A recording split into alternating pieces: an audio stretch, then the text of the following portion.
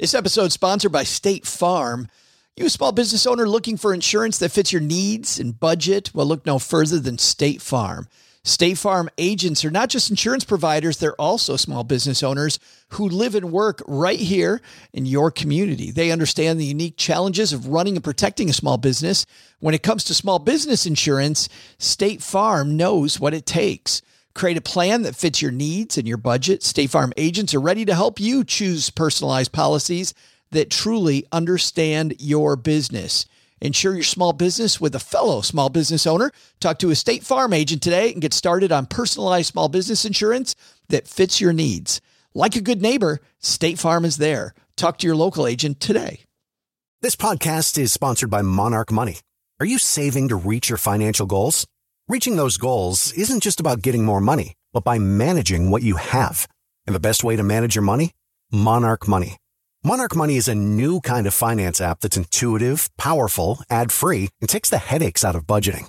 Try it free when you go to monarchmoney.com/podcast. Monarch puts all your accounts, investments, transactions, and finances at your fingertips. With a complete view of your finances, you'll gain insights on your spending and find new ways to save. Plus, Monarch lets you customize your dashboard, collaborate with your partner, set custom budgets and goals, and track your progress toward them. See why Mint users are turning to Monarch Money and loving it, and why the Wall Street Journal named Monarch Money the best budgeting app overall. Get a 30-day free trial when you go to monarchmoney.com/podcast. That's MONARCH money.com/podcast for your free trial. monarchmoney.com/podcast. I'm Liz, the Chief Mom Officer, and when I'm not busy being the breadwinner of my family of 5, I'm stacking Benjamins.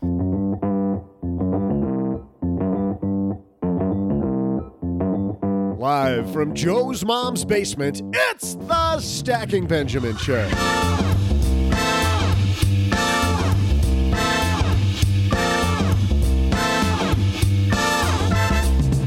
I'm Joe's mom's neighbor, Doug. Good news. Today is the last day of winter, and to get ready for spring, we're marching in like a lion to today's podcast. Help us welcome coach and consultant for Emmy and Academy Award winners, Derek Rydall. In headlines, what are some strategies you should think about when approaching retirement? We'll tackle those. Plus, we're throwing out the Haven Lifeline to a caller calling out Joe. That's always fun. Answering your letters and saying a final goodbye to snow with one last dose of my amazing trivia. And now, two guys who think spring and immediately get out the baseball gloves. Say it with me now, kids. Joe and O-G-G-G-G.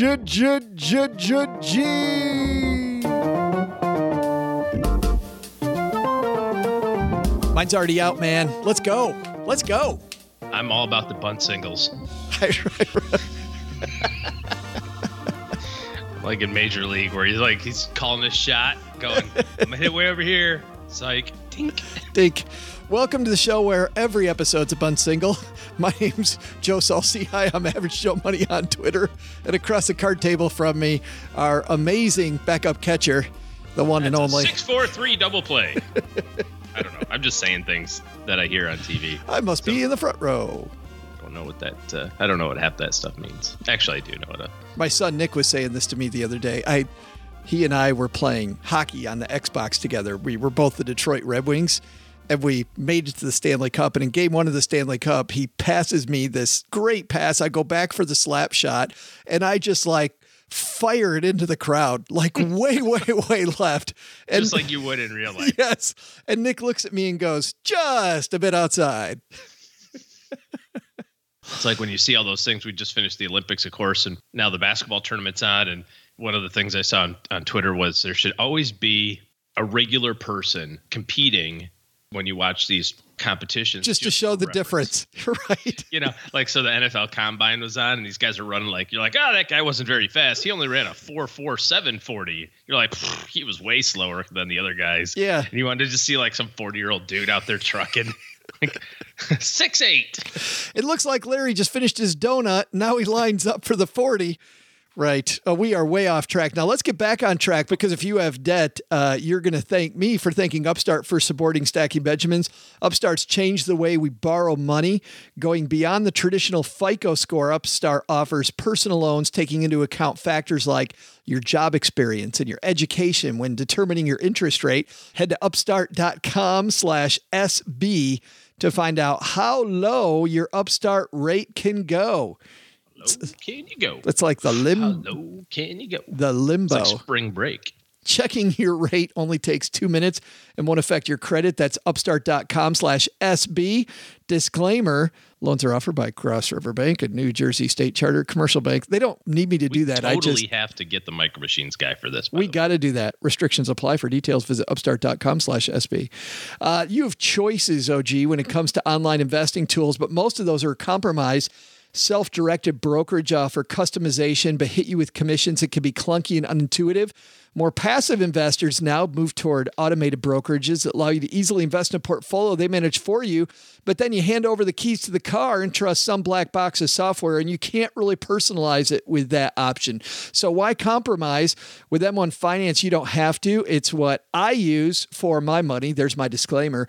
They offer a balanced solution like nothing I've ever seen before. Set up a personalized portfolio perfectly tailored to your needs and your own investing goals. And then that portfolio is automatically managed by their advanced technology. Better yet, it's free with a capital FREE. Check out M1 Finance today on the web at stackingbenjamins.com/M, the number one finance now, and use the code StackingBenjamins or find it in the Apple or Android app stores. M1 Finance, be invested. We've got a great show. Derek Rydall, changing our frame of reference, OG. Everybody's looking for the keys to wealth outside of themselves. Derek Rydall is going to show you how to look the other way. Time to get some abundance in our life, and Derek's bringing it to us. But first, we got headlines, so let's move. Hello, darlings.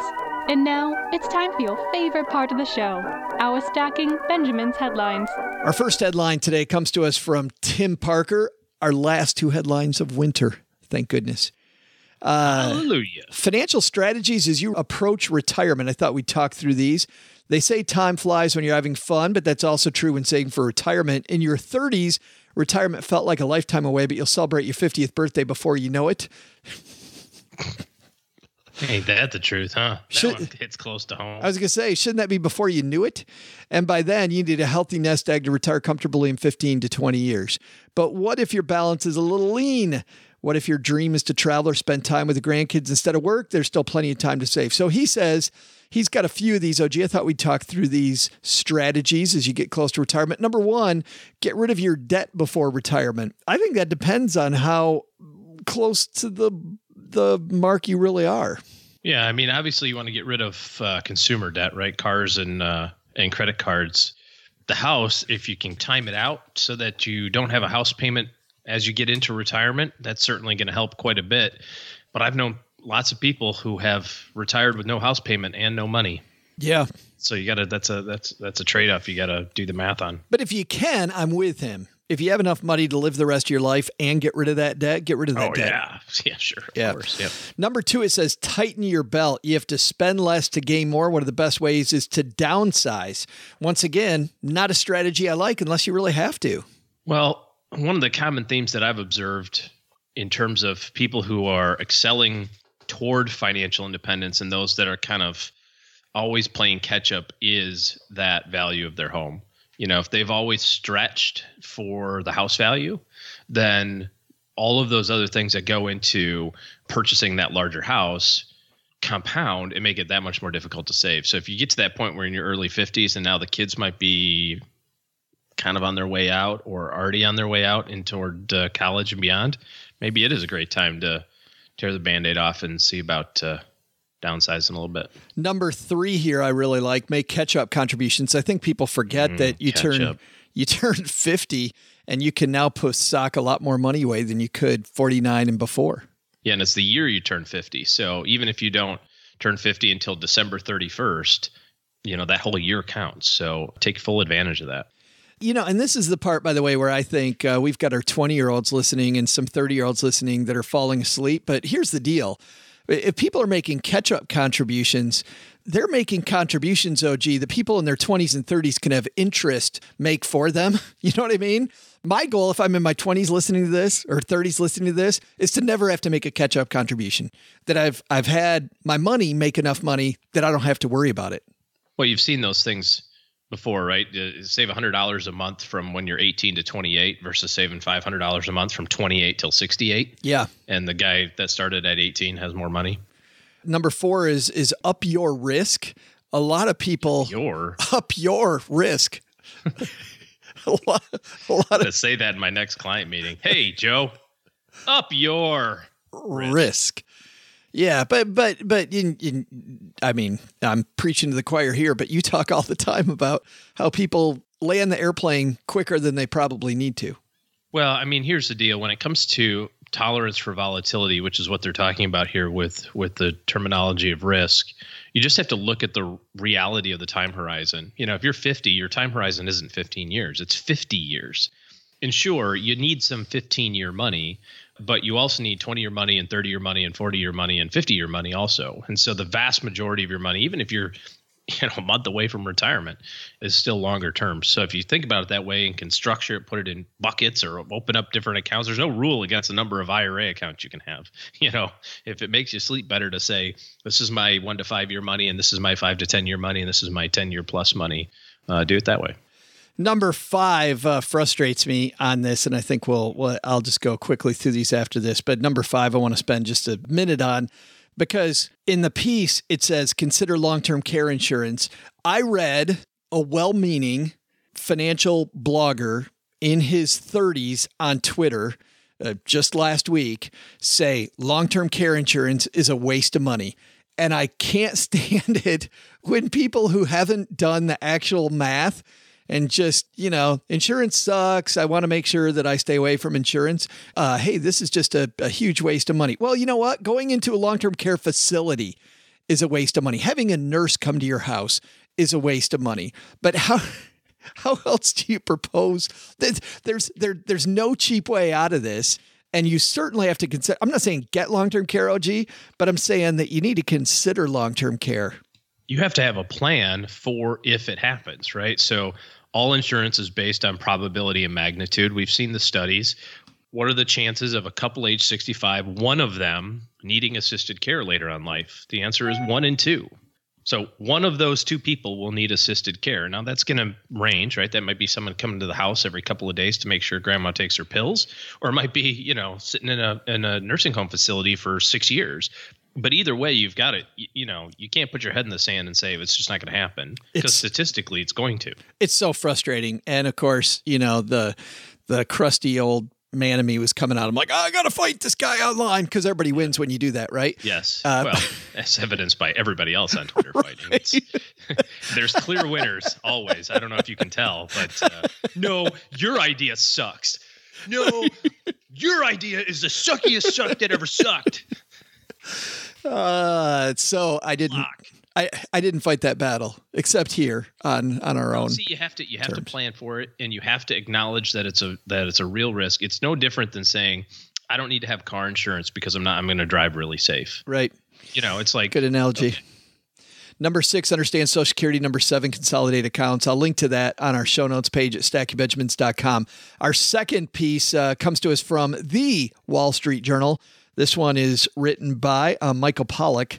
Says, if market volatility's back, are you ready? Here's what fund investors can do to prepare for sharp market moves ahead. Have there been sharp market moves? Yeah, maybe. Michael says, as stocks rebounded from a scary February slide, the up and down may be foreshadowing a new, more volatile period for markets. Advisors say there's no reason to abandon a long-term investing strategy because of a bout of turbulence when stocks dropped 10% in 10 trading days in early February. But they also say it's a good time for investors to review how their strategy performed. The process can shed light on how a portfolio might behave in an even deeper downturn. I like that idea, because I think a lot of people, when they see the market go down, they see themselves go down. They don't compare themselves to see, okay, the market goes down. How's my portfolio going to respond in that type of environment? Yeah, if you just look at the headline numbers, right? Stock market down 10% in 10 trading days. and you don't compare that against how your portfolio has done, then you don't have any perspective, right? You don't have the reality of here's what really happened. Statistically, the stock market has ups and downs to the tune of about 14.5% a year. So a 10% decline is, although as unnerving as it was in 10 trading days, is kind of normal. I like this. But halfway down the piece, it says, understand the downside of downside protection. I think a lot of people go, ooh, I've got exchange traded funds, so I can put stop losses on my stuff, which I sometimes like if you're the right type of investor. But every downside protection, OG, has big problems affiliated with it. Well, whether it's stop losses or, investments that profit when the market goes down, or investments that have, my favorite are the ones that have the term managed volatility in them. Volatility. Which is a euphemism for we're not going to do as good during good times. And you got to be okay with that. Right. But I mean, everything's going to have another end of the stick. It's like if you put a stop loss order and there's high volatility, you might get traded out at, minus 5%, right? Which, by the way, is so routine, it's not even worth keeping track of how many times the market goes down 5%. But if that's your number and now it rebounds 5% a day or two later and you didn't happen to catch it, right? I mean, that's the problem with trying to time this stuff and day trade in some respects, is that you've got to be right twice. You might have got out at the minus 5 and then it went down 10. But if you didn't buy back in at minus 10, yeah, what do you got? Nothing. Or you get, wash sale rules and that sort of thing. It's always interesting to know how many people don't even know what that means, right? It's like, well, but I got a loss there, but you can't rebuy it within 30 days. So now you have to wait. You have to, yeah. If the market just does a knife and comes roaring right back, you're screwed sitting on the sidelines. Yep. That happened with the Brexit fallout. Not that glorious. Long ago. Prepare to bargain shop is the next issue here. Do you like that one? Trying to accelerate during the downturn? It's not timing. It's just taking advantage of opportunities, right? And it's certainly not trying to call the bottom. But for example, for us, it made a lot of sense for people that were considering doing their IRA contributions or Roth contributions for the year. January was so hot. It was, everything was going up, your dollar cost averaging, everything's great. And then all of a sudden, boom, you're down 10%. It's like, oh, well, I don't know if it's going to be down 20% tomorrow, but it's down 10 right now. It's already on sale. Maybe we'll just put all the contributions in today and just be done with it. But man, you look at some of these extended downturns like 2000 to 2002, you gotta have a lot of fortitude, I guess, to do that, OG. Well, in terms of purchasing when it's down, you mean? Yeah, in terms of going, because at some point you start thinking that famous quote, "Am I throwing good money after bad?" Right? Or the and I call worst it one ever, right? The this time is different. Right. This is the one that the market never comes back from. It is absolutely done for good this time, and I just wasted all my cash. Yeah, boy, that's tough. I will link to these at our show notes at stackingbenjamins.com. I think our lessons are, number one, how's market volatility going to look for you? What is your strategy if this bouncy market we've been in continues? And then number two, bouncy is like the nicest term I've heard. I'm not hearing anybody in the financial press call it bouncy like we are, right? Everything's crashing. Everything is horrible. Everything is rotten. Next time the market's down a whole bunch, I have a cartoon we can put on the Facebook page that I had somebody make for us. But if the market's bouncing, what's your strategy? And then number two is whether you're getting ready to approach retirement or not, time to look at your strategy for how are you going to land that plane.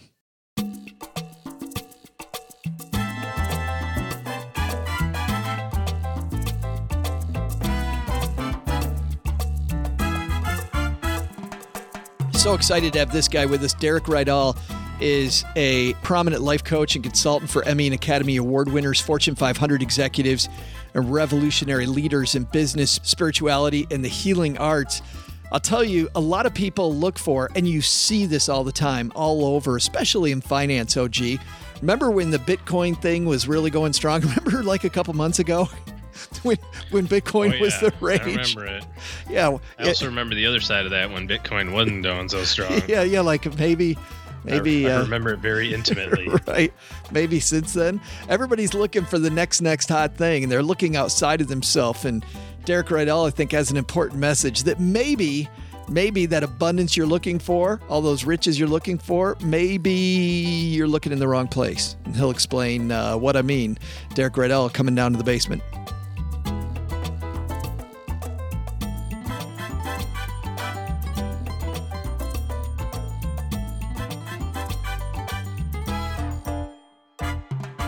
Derek Rydall, have a seat, man. How are you?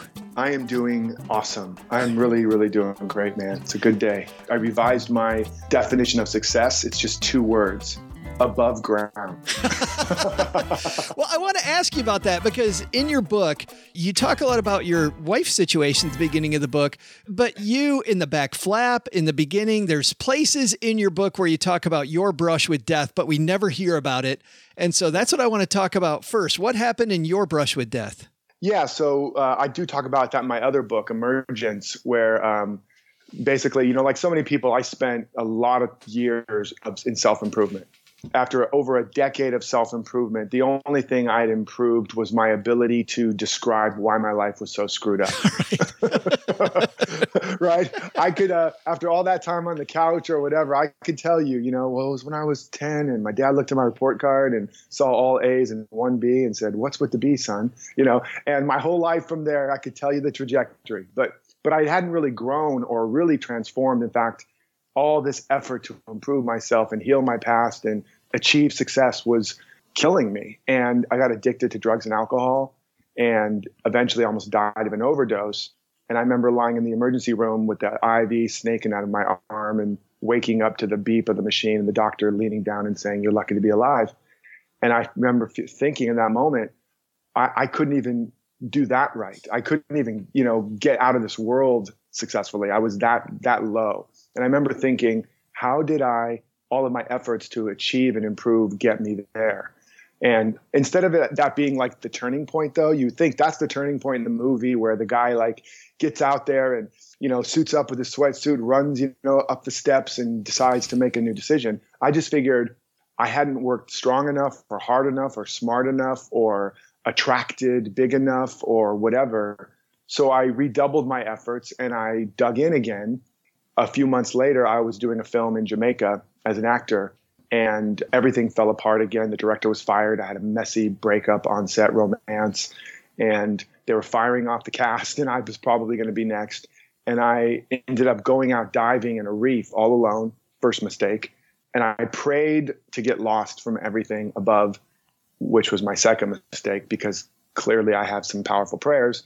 And very soon within that dive in this reef, I got lost and I got trapped and I got stuck in a pocket of giant spiked coral that looked like something out of an underwater booby trap tomb out of an Indiana Jones movie. It was a tight pocket, not twice my size, with the walls covered in fire coral. One touch was like 1,000 jellyfish stings. The spikes were inches from my throat, my stomach, my neck, all the way down my body. So I couldn't swim down to get out. I couldn't lift my head out of water to see where I was, or I would have been skewered. And I couldn't even breathe deeply. I had to breathe in these short staccato breaths or I would have been punctured. At some point, it was getting dark. There were sand sharks swimming below me. At a certain point in that thing, I knew I wasn't going to make it out. And it's hard for people to understand that. What do you mean you knew you weren't going to make it out? Clearly, you made it. I was exhausted. I was done. And there was this internal sense of doom.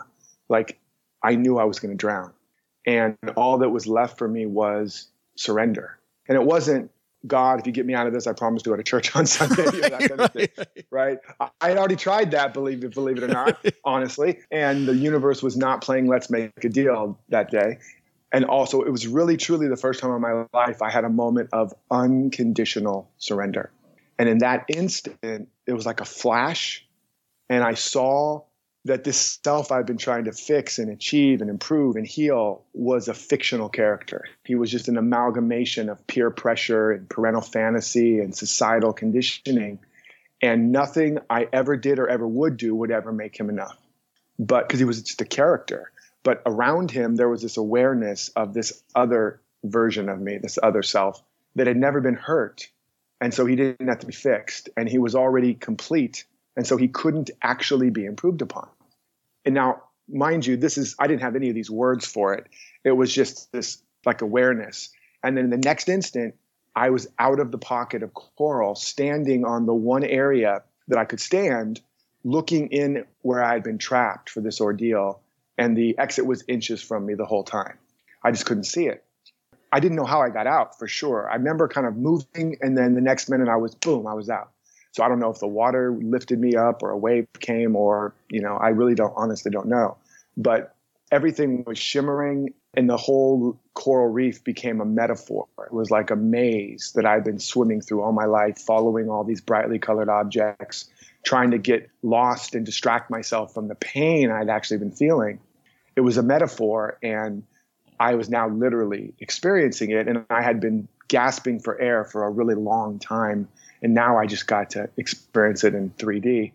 But I got out of there, and something had so radically shifted in me. Humpty Dumpty had fallen off the wall, and I couldn't put it back together again. And so I couldn't go back. The guy that swam out of that reef was not the guy that swam in. But I didn't know what the guy that swam out was anymore. I didn't know who I was anymore. My point of view had shifted so dramatically. That self-indulgent actor was not the same guy. Now I was just a self-indulgent, confused person. And I ended up trying to become a monk. That didn't go so well. I actually, a week into my monastic adventures, I got of fasting and silence. I got so hungry and so freaked out by not talking for the first time in my life that I literally, as you can see, I have no problem talking. So you imagine me not talking for a week. I ended up breaking into the monk's kitchen in the middle of the night and stealing food out of the refrigerator. That tends not to go well. That doesn't tend to go well. That might be, that old thing, if you like to, put sheepskins over your front seats, you might be a redneck. Right. So it's like, if you break into the monk's kitchen and steal food in the middle of the night, you might not be a monk. Maybe not. You might be, I don't know, you might be a redneck. I don't know, you might be certainly not for that life. And so I ended up leaving the monastery, and eventually I did learn to be silent and to fast and do all those techniques and do it for long periods, but I wasn't supposed to be in a monastery, and I cloistered myself in my apartment instead and went on this inner journey for the next few years. And that's when I really started to understand what had happened to me. And we'll talk more about this, I'm sure, today. But the basic, in a nutshell, or really in an acorn shell, I discovered that everything is already in us, that just like in nature, the oak is already in the acorn. The acorn doesn't go out and find an oak, achieve an oak, improve itself into an oak, or become worthy of its oakhood. When the conditions in the soil are in harmony or in integrity or congruent with the pattern already in the seed, its potential naturally emerges. So this is how all of nature is. It's emergent. And then I realized scientifically, quantum physics-wise, same thing. Everything is emerging out of the quantum field. Or you look at the Big Bang, there was nothing, and then everything emerged. And so I realized life is emergent. And that all of my efforts to go get it, achieve it, attract it, make it happen was creating most of the resistance to a process that was trying to happen naturally. In fact, most of my efforts were creating the opposite conditions. They were taking me out of integrity with who I really was, if that makes sense. So when I began to apply what was coming through and what I was seeing, just bring myself and my life into harmony with this seed that was already planted in me. First, I had to discover what that seed was. I noticed things began to blossom. Things began to unfold without struggle, without effort, and often better than I had imagined. And I went from being broke and literally broken, living in a one-room apartment, eating 19-cent boxes of mac and cheese, which the good news, and there's always a silver lining, I got really, really good at mac and cheese. Right? It's like Forrest Gump, Gump, it's like Cajun mac and cheese, popcorn mac and cheese. I could do it all. And I impressed a few girls with my mac and cheese. That's all I'm saying. Mad skills, right? Right? So there's good in everything. That's all I'm saying. That's the message here. But ultimately, I went on from that to, my life just unfolding and exploding and, traveling the world and $1 million homes and building a 7-figure business and all these things I've been struggling for. Not that there wasn't challenge, plenty of challenge. and growth. But there was now a natural way I was beginning to discover, oh, this is how we're supposed to grow and unfold. And my life just continued to progress and ascend from there. Versus before, it was like I had been trying to dig myself out of a hole. And the more I dug, the deeper in the hole I got. Yeah. So, I feel this. Sense? No, absolutely. I feel this all around me, Derek. It feels like, your book's about abundance. And as you know, a lot of people don't feel that abundance. And I even feel like with our podcast, we talk about 8 different topics on every show, and I have to decide on a title for each show, right? And depending on how clickbaity the title is for each of our episodes, like some of the more clickbait, and I don't mean for them to be clickbait, they have these sexier titles than others. Like you can feel this thing where people are looking for this magic that I'm never going to be able to provide them. Somebody else isn't going to be able to provide them, but we're all looking externally for this shortcut to abundance that just isn't there. Yes, exactly, man. I mean, you just said, and I just got chills because you really just said in a nutshell, again, an acorn shell or whatever, you just said what I call the great reversal, which is, we've been conditioned and taught that we showed up here as empty shells, and we have to go out and find what belongs in our shell and then get it. And then we'll be enough, good enough, and feel safe enough and worthy enough or whatever. And we've been conditioned that the source of whatever it is we want and need is out there somewhere. And it's exactly the opposite of that. I mean, exactly the opposite. Not only is the source of what we need not out there, it's not out there at all. And that doesn't mean it doesn't show up. Things don't show up in our lives. But even if it comes from someone, it's actually coming from us, but it's coming through them as a channel. And I talk about that more in the book. But all the great philosophers, the more mystical or enlightened period of philosophers, or at the essence of the great religious teachings, not the dogma and the doctrine and all of that and cultural idioms and things that we don't even understand. But at essence, they're all saying one fundamental thing. Everything you need is already in you. You didn't come to this world to get anything. You came to this world to give something, to let something, to release something. Which is so powerful and so much more fun, I think. Oh, yeah. Once you get, it's like the thing, the truth will set you free, but at first it'll piss you off. Right. So it's like, what do you mean it's within me? What kind of BS is that? I've been working my butt off for all these years trying to go get up that ladder and get the right person and get the right thing. And I finally have the right car and the right house to finally say, okay, and you're telling me all along it's been within me. And it's true. It's like this one joke, a parable where this guy is outside in the dark and he's searching in these bushes for something, and a neighbor comes along and he's searching under a street lamp. It's like, what happens? Like, oh, I lost my key. And he's like, oh, okay. He starts helping them. They're looking. An hour goes by and he's like, man, where did you lose it? He's like, well, I lost it inside the house, but the light's much better out here. Right. So it's hard. It's hard, people. It's hard to really finally get in touch with who we really are and the real source or locus of power within us, our true agency. It's within us, and it is the power and the substance and the intelligence of everything we could ever want to be, do, have, and create. But it's not easy, especially because we have been conditioned exactly the opposite. When you grew up in the dark, eventually your eyes adjust, you learn to get around the room, and somebody turns the light on. You don't go, oh, thank you. You go, shut that damn thing off. It's burning my eyes. Our senses, our capacities haven't been really developed to be able to see clearly in the dark, within us, right? And so that's why it's hard. But it's way harder, let's be honest, ultimately, to struggle and strive and fight and die believing that we're these puny little people separate from everything we really want, and we have to twist ourselves into a pretzel to get what we want and hoard and hold on because we're afraid we're going to lose what we have. That's way harder. Well, so we don't have time to walk through the whole, obviously, there's so much here in the Abundance Project, but you're telling me that it's a complete reversal and it's a struggle at the start. What's the first move that I need to make then, Derek, to begin down the road of abundance, to begin the Abundance Project? Yeah. And by the way, I'm not saying it's hard. It's a struggle to do this work at the start. I'm saying that the overall... It's a whole mind shift. Exactly. The Yes. journey of you coming into your full power finally and your true potential and then being able to really actualize it, that is a struggle, but it's a worthy struggle.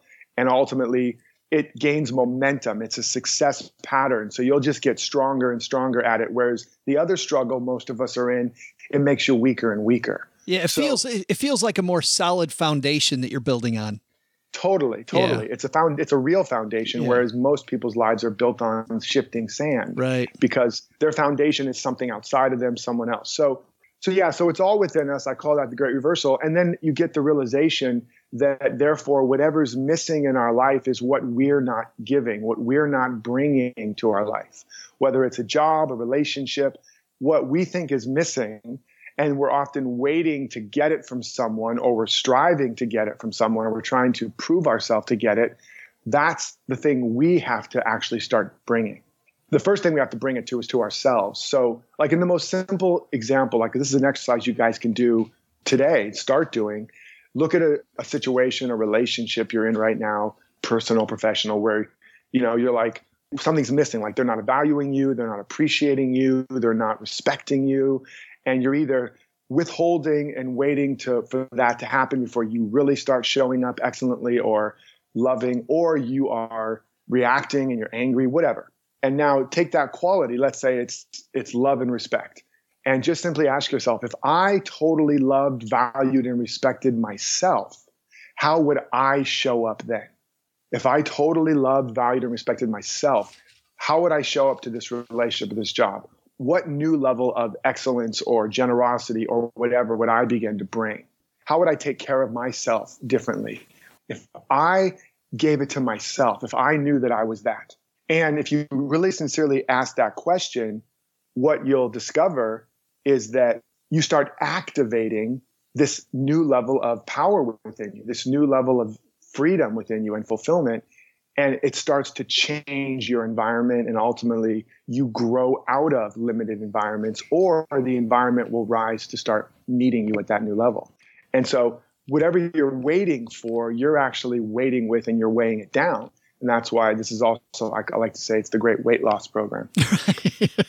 But there's another whole aspect of this that I know our listeners are asking, which is a huge question. What does this have to do with money? Absolutely. It's a great question. The first thing, if we can talk a little bit about and really unpack the story of money, because I want you guys to understand money is just a story, first of all. And money is just a symbol of wealth. It is not wealth.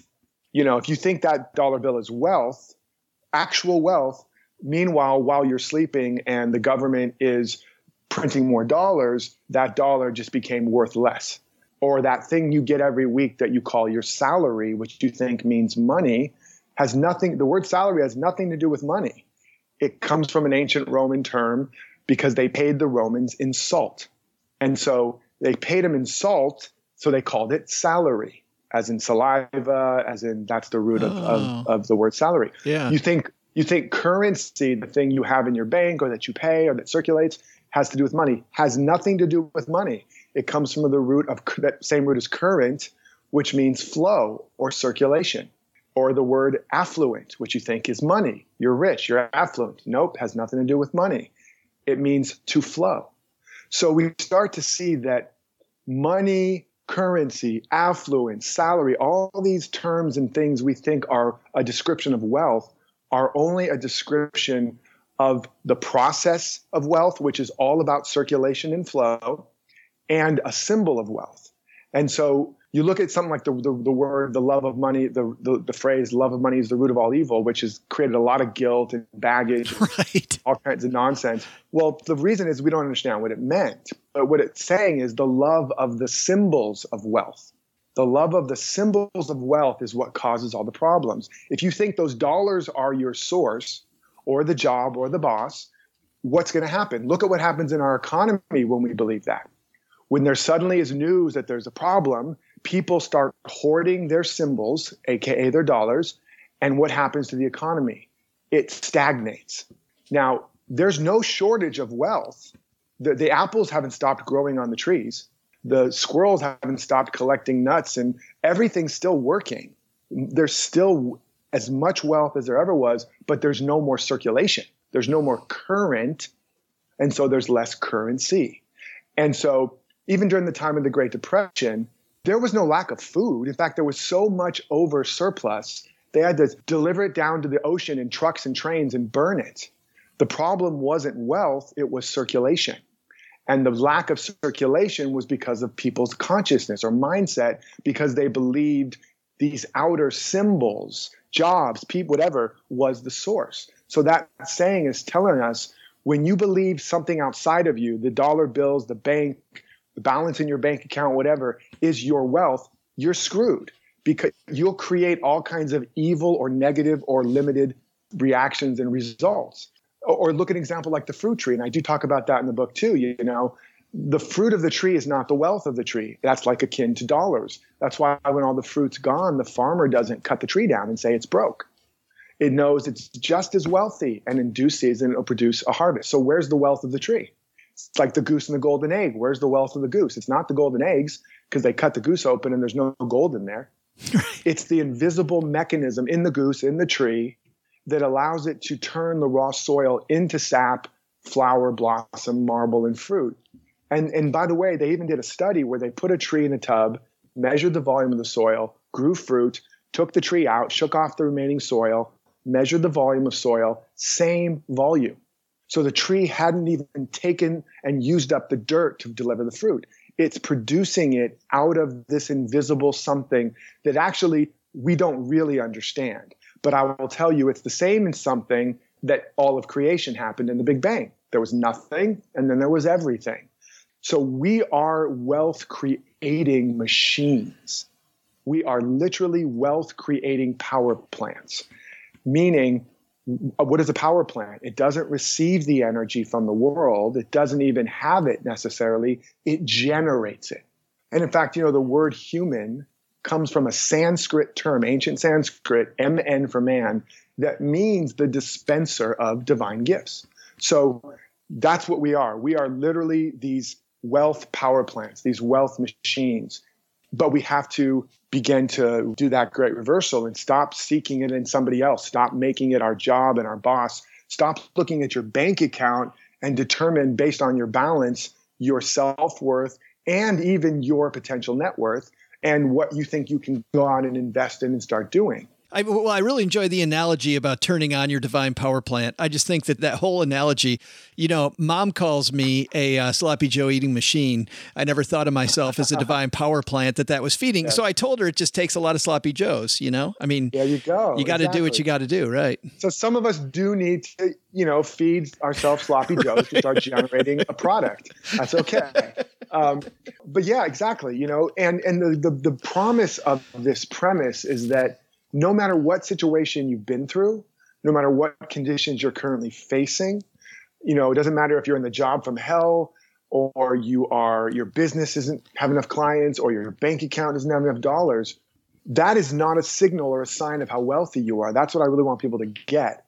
Because if you believe that, you're going to operate different. You're either going to struggle and strive and push and almost die like I did, or you're going to just not go for it, because you're judging based on that appearance. And that would be like the farmer, again, looking at the field of trees and all the fruit is gone and going, well, I'm screwed. Let's burn the field. Yeah. That's the big promise here, that wherever you guys are right now, when you understand how to turn this plant on, power plant, then you can start generating this energy. And this is not theory. None of this is theory. And also none of this is woo-woo new age gobbledygook. That's why I'm using a lot of natural principles. I mean, the core principle of circulation, that's the key to wealth, is circulation. Or I remember another example of like a real estate guy and a activist walking down the street in a city, and they go past a broken down lot. And the activist is so angry, so heartbroken. Look at this city. Look at what it's come to. Look at those kids playing in the dirt. This is terrible. It's horrible. I'm going to go fight for the justice and the rights of people, and went off down the street angry. And the real estate guy looks at the empty lot and goes, Cut to a few years later, beautiful hotel. It's employing a bunch of people, creating tons of tax revenue for the city, jobs, opportunity. It's now beautified. Where's the activist? Still pissed off, still angry, you know, still posting on his blog about how terrible life is. Now, again, I'm not saying you shouldn't be an activist or that you should be a capitalist. The point is, one of them was stagnating. One of them was not circulating or generating from an abundant place. One of them was seeing the cup empty and broken. The other one was circulating and generating and creating and expanding. And so the result was there was incredible current, there was a strong circuit, and there was lots of currency. If you're holding on to your dollars right now because you don't think the economy's good or the government's good, or you don't know if your business idea is going to work out and you don't want to invest in your education and your growth, you are like the fruit tree and the farmer going, I better hold on to this fruit because you never know, there may not be another season. And what happens to the fruit? It rots. The branch stagnates and the tree dies. Yeah, I had a mentor one time, Derek, call it limited pie mentality versus unlimited pie mentality, right? Exactly. Yeah, exactly. You have the zero-sum game or the infinite sum game. Right. Yeah. And it's funny because the infinite sum game seems to be irrational. Like if you really dig in, you go, oh, that's irrational. But that's the only approach that works. You hang on to the little bit of pie you have now. You never grow the pie. You never create anything. You never go anywhere. The book's called The Abundance Project, 40 Days to More Wealth, Health, Love, and Happiness. And we just really began, but like you've been saying, you go through the nuts and bolts of all this, and we can get the book. I'm assuming we can get it anywhere, right, Derek? You can get it anywhere, but you can also go to theabundanceprojectbook.com. Awesome. Okay. And when you get it there, you'll get over $1,200 in bonus live coaching support, mastermind support, so that you can really take the book and not just have more shelf help, where you put the book on a shelf and walk by it every once in a while and go, look at that pretty book. Aren't I a smart intellectual? I feel like you're looking specifically at me when you say that. I'm sorry, man. I'm sorry, But if the book cover fits, no. But right. So yeah, you go there, you're going to get real support so you can take this work, create your own abundance project over the next 40 days or so and really get results. I'm all about results. I know I like to go down the rabbit hole and talk about these big concepts, but I also like to pick up the rocks, look what's underneath them, look at the numbers, have a real plan, and take bold and consistent action, because knowledge is not power. Knowledge acted on and activated, that's the only power you're going to have. So I don't know. Are we almost out of time right now, or do we have another? No, actually, we are way out of time. Okay, but good. I have an abundance of more things to share with you guys. That's why we totally have to have you back, Derek. I wish you had some energy. If you had some energy, you'd be the complete guy. But I don't know. Pull the string on my back and I just stopped talking. By the way, they can also check out, I do have a podcast also called The Abundance Project. Awesome.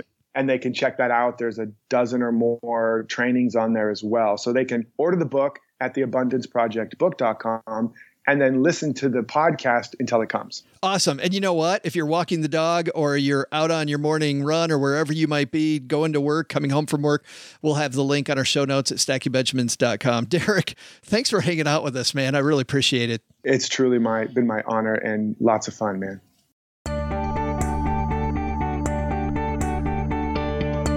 Hey there, trivia nerds. I'm Joe's mom's neighbor, Doug, and boy, oh boy, I am so ready for spring, aren't you? I cut my pants into shorts, made my new tinfoil sun reflector, dusted off the Chase Lounge from the attic, and I'm headed to the neighborhood pool in my new American flag designed swim trunks as soon as I'm finished with today's trivia. So let's get to it, shall we? Here's today's question. We all know that most tornadoes occur in the spring, but here's a better question. Which season is known for the fewest tornadoes? I'll have the answer as soon as I go sneak sunscreen out of Joe's mom's picnic basket.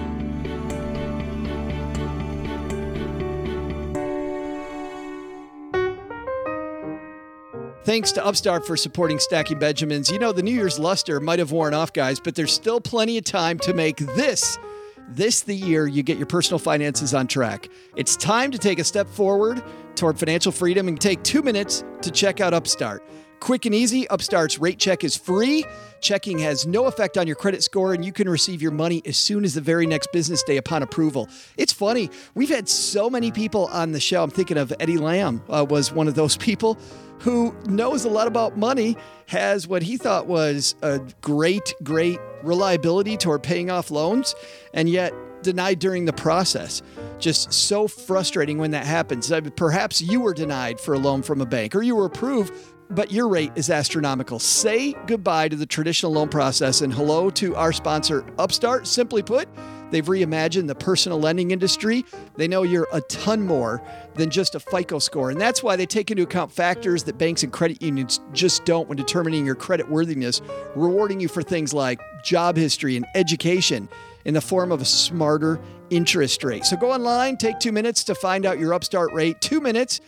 As I mentioned earlier, checking is free and won't affect your credit. Plus, once you're approved, your loan will be funded the very next business day. So you need to pay off credit cards, pay off student loans, you name it, and a personal loan from Upstart can help. Hurry to upstart.com/SB to find out how low your Upstart rate is. That's upstart.com/SB. Disclaimer, loans are offered by Cross River Bank, a New Jersey state chartered commercial bank. Restrictions apply. For details, visit upstart.com/SB. Hey Stackers, I'm sure you know by now that both my spouse Cheryl and I use M1 Finance for our personal investments. That doesn't make it right for you. You should do your own homework. We'll call that our disclaimer here up top. But recently, we've had exciting news from the team at M1 Finance. They've announced they're now a completely free-to-use investing platform. You heard that right. No fees, no commissions outside of the investments themselves. I sat down with Brian Barnes, CEO and founder, and asked what made him decide to make M1 Finance free. We believe in the future, all investing platforms will be free. So it was a decision to get ahead of the curve. It's obviously beneficial for the customer who will save money and be able to invest more. For M1, we have other sources of revenue, which were greater than the fee we charge. So the more people using M1, the better for us as well. So how about that? No fees, no commissions, just you with more money to save and in control of your portfolio. They'll even invest fractional shares for you. You take the wheel or have them invest in a professionally managed approach like some of the robo companies out there. It takes only a minute to sign up. Start by heading over to stackingbenjamins.com/M1 Finance. M1 Finance, be invested.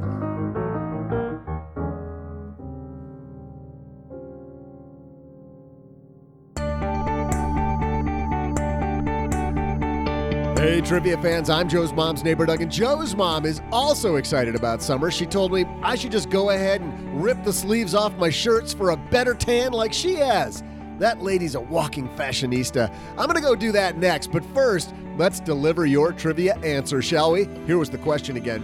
While we all know that most tornadoes occur in the spring, which season is known for the fewest tornadoes? If you said that's fall, it's time to fall on your palms because that's not the right answer. It's winter. Did you get it right? Go high-five yourself and join me down to the neighborhood pool where I'm headed right now. See ya. Thanks to Derek Rydall for coming down to the basement. And I know he's preaching to the choir with you, man, that the key to your success is right inside you. You don't got to look for other people for validation. Look to you. But sometimes you need a little pick-me-up, right? You know, so it's good to hear that. Hey, you've got this. You do, and I think he's exactly right. I found that a lot lately. I've been looking for outside, and I think, like he talked about with social media, we often go, hey, look, I'm not. People only post the good stuff on social media. That's why. Well, did you see those studies that people post good times they're not actually having? Oh, no, I didn't, but that's awesome. Yes. I'm going to start doing that.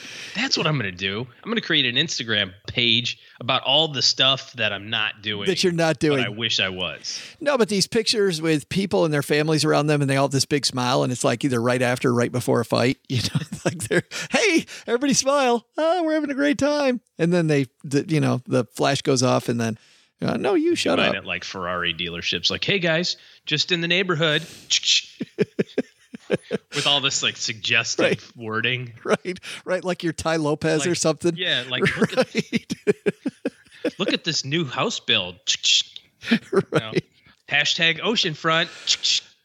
Hey, let's throw out the Haven Lifeline, OG, and tackle some of life's, or rather life insurance's most important questions. Our friends at Haven Life Insurance Agency, they've been disrupting the life insurance industry by focusing on what you value most. I think it's called the life insurance industry.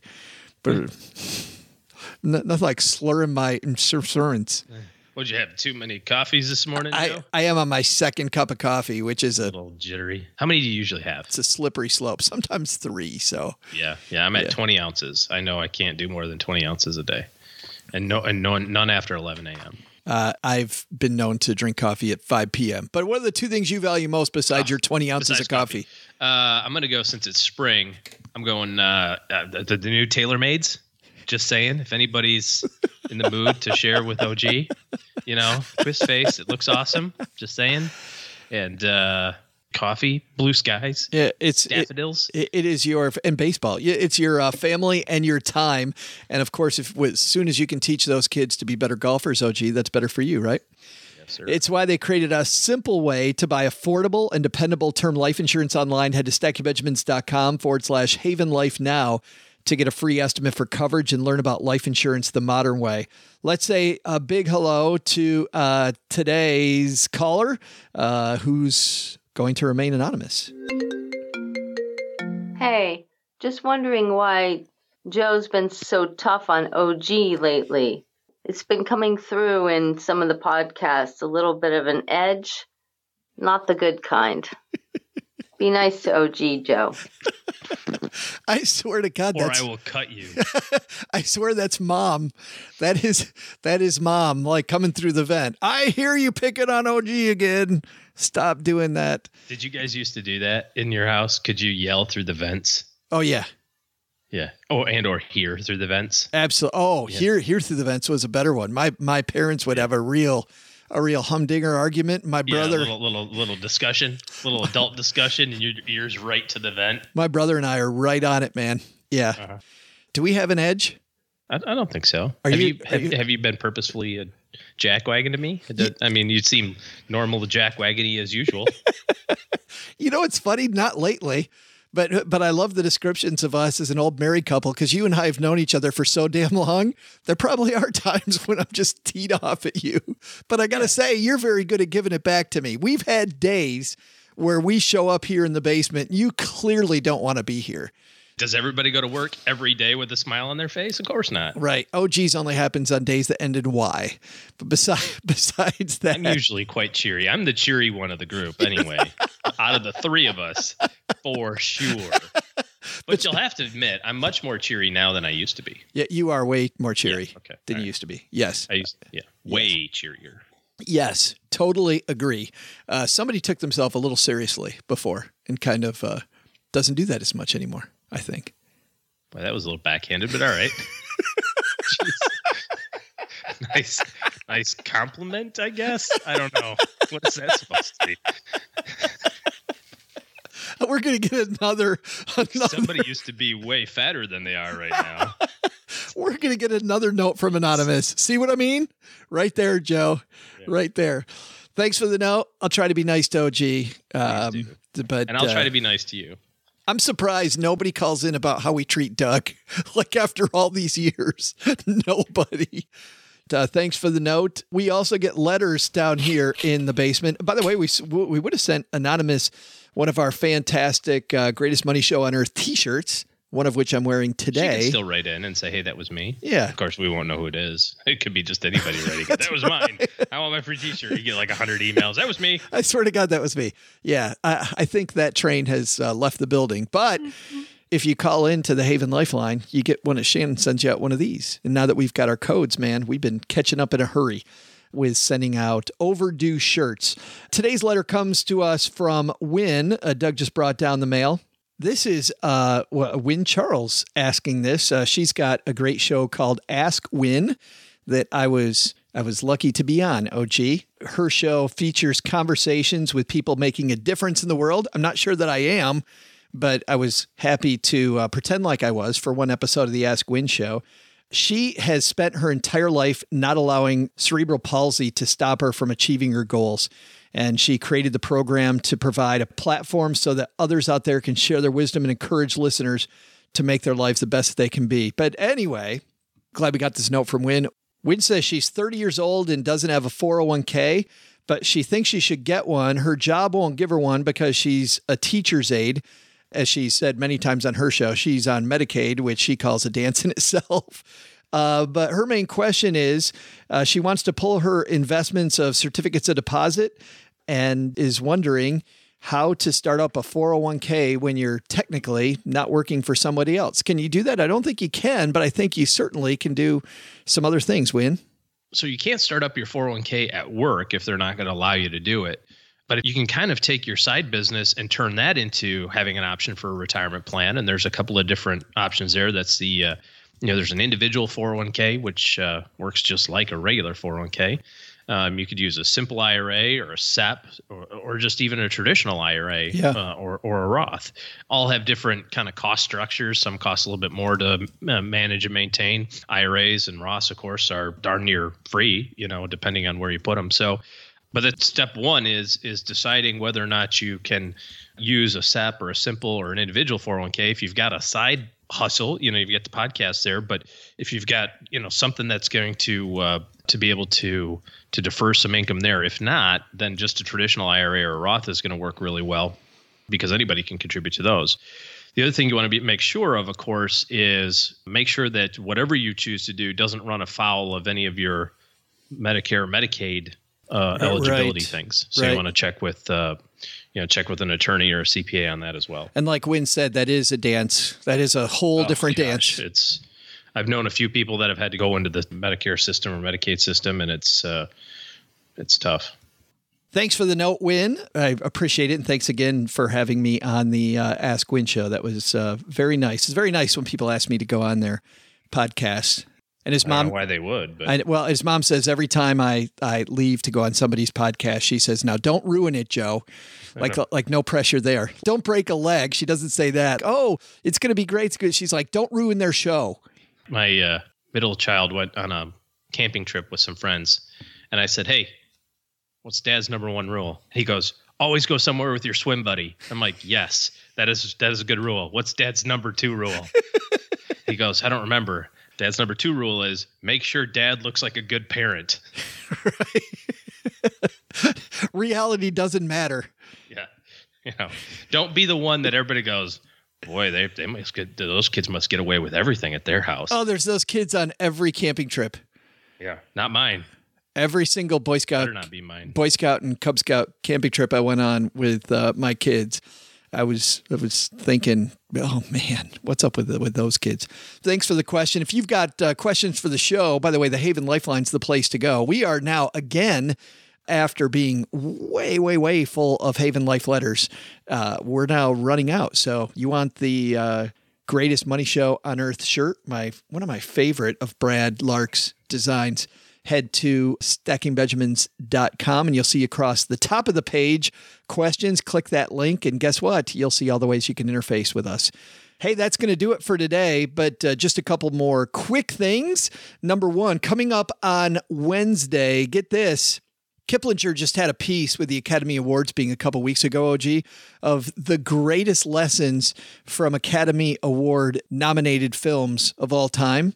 We're going to talk to the editors at Kiplinger Magazine about some of the lessons we can learn from movies and probably, and maybe more fun, remember some movies that either we really like that we want to watch again, or maybe pick up some suggestions for new movies that are fun to watch and maybe give us some money inspiration. So that's coming up on Wednesday on the Stacking Benjamin show. Thanks to everybody who's left us a review of this show.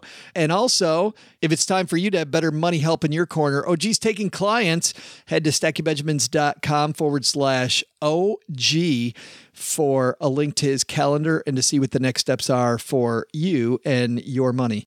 All right, that's going to do it today. Doug, last farewell of winter 2018. What should we have learned today?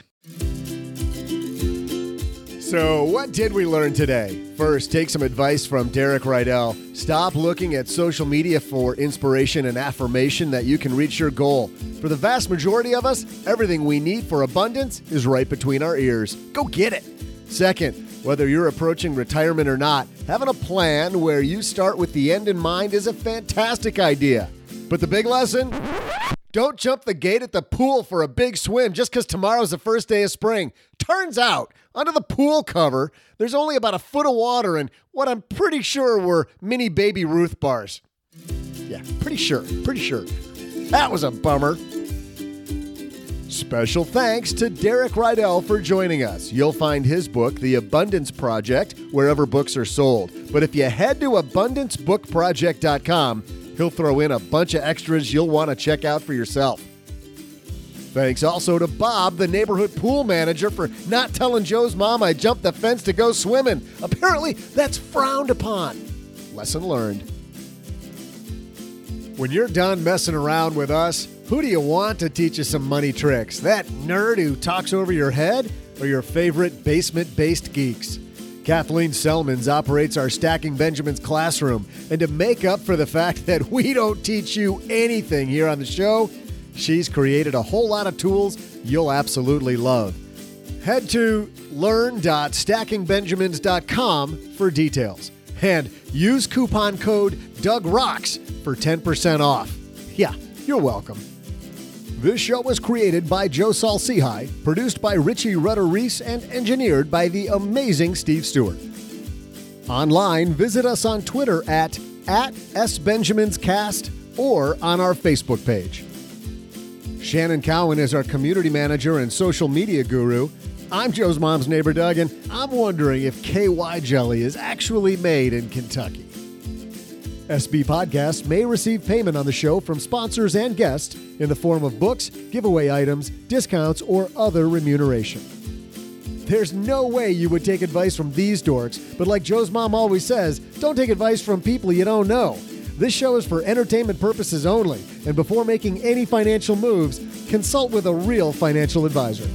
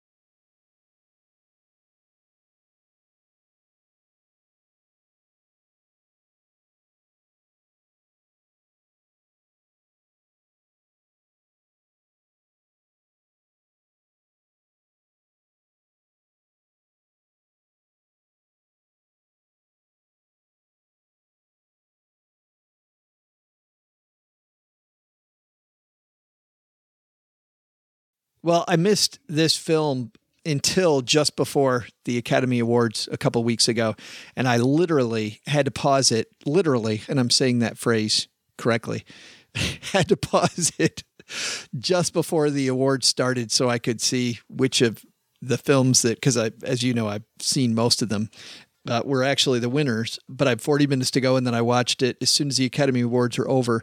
This is a film called Mudbound. Violence is part and parcel of country life.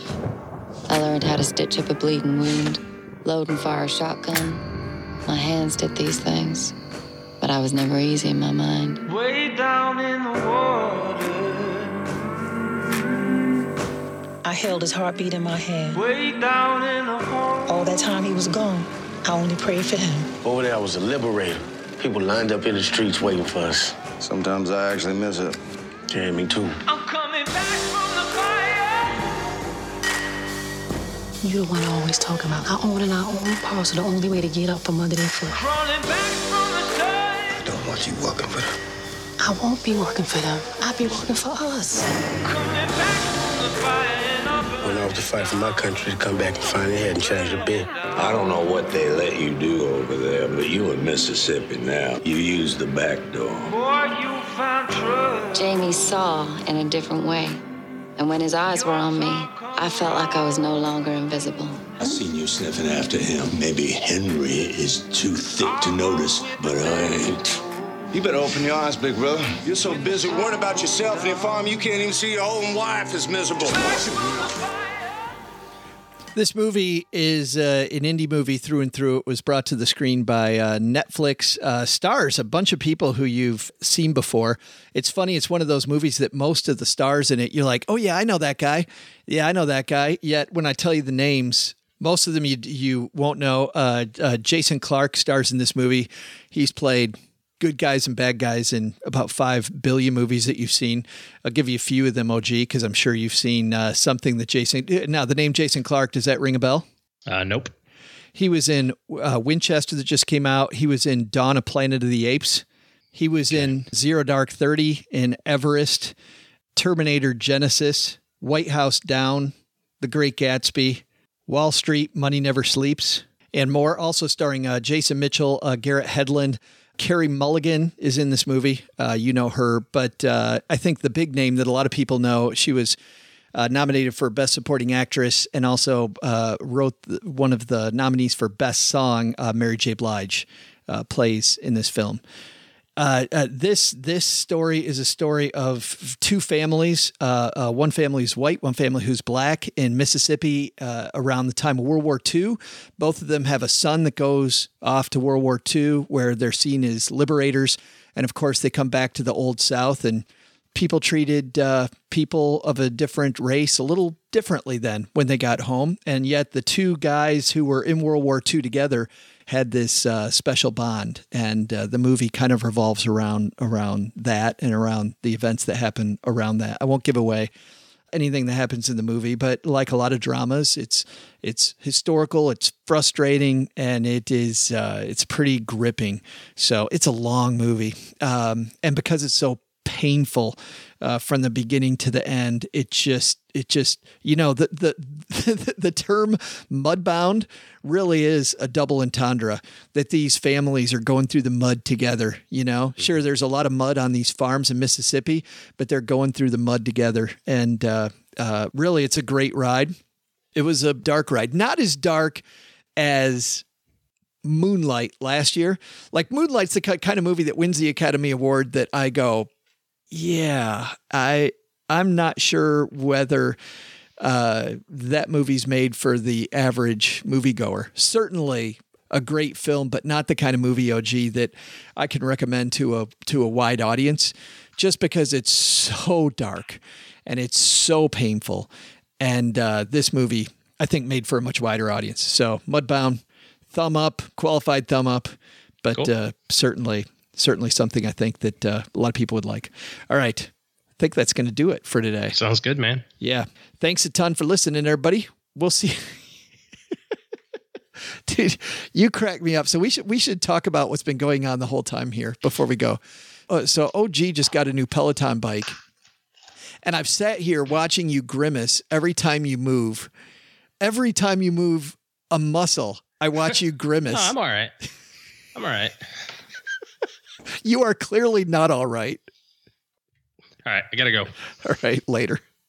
Well, Stackers, the show is over, but the party is just beginning here. You know why? Because it's Military Appreciation Month, and we are giving out shout-outs to all of our friends who have served in the military. And let's point the finger right here at our good friend OG, who spent time in the military. And of course, we know what a giver he is, even when he pretends like he's being Mr. Surly. Navy Federal offers member-only exclusive rates, discounts, and tools to empower their members to help them reach their goals.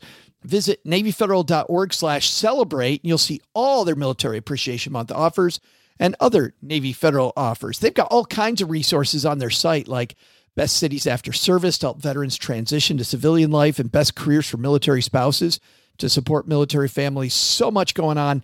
Just head over to NavyFederal.org/celebrate and take a look at all the Military Appreciation Month offers and their usual offers. Navy Federal, our members are the mission. Navy Federal is insured by NCUA, Equal Housing Lender.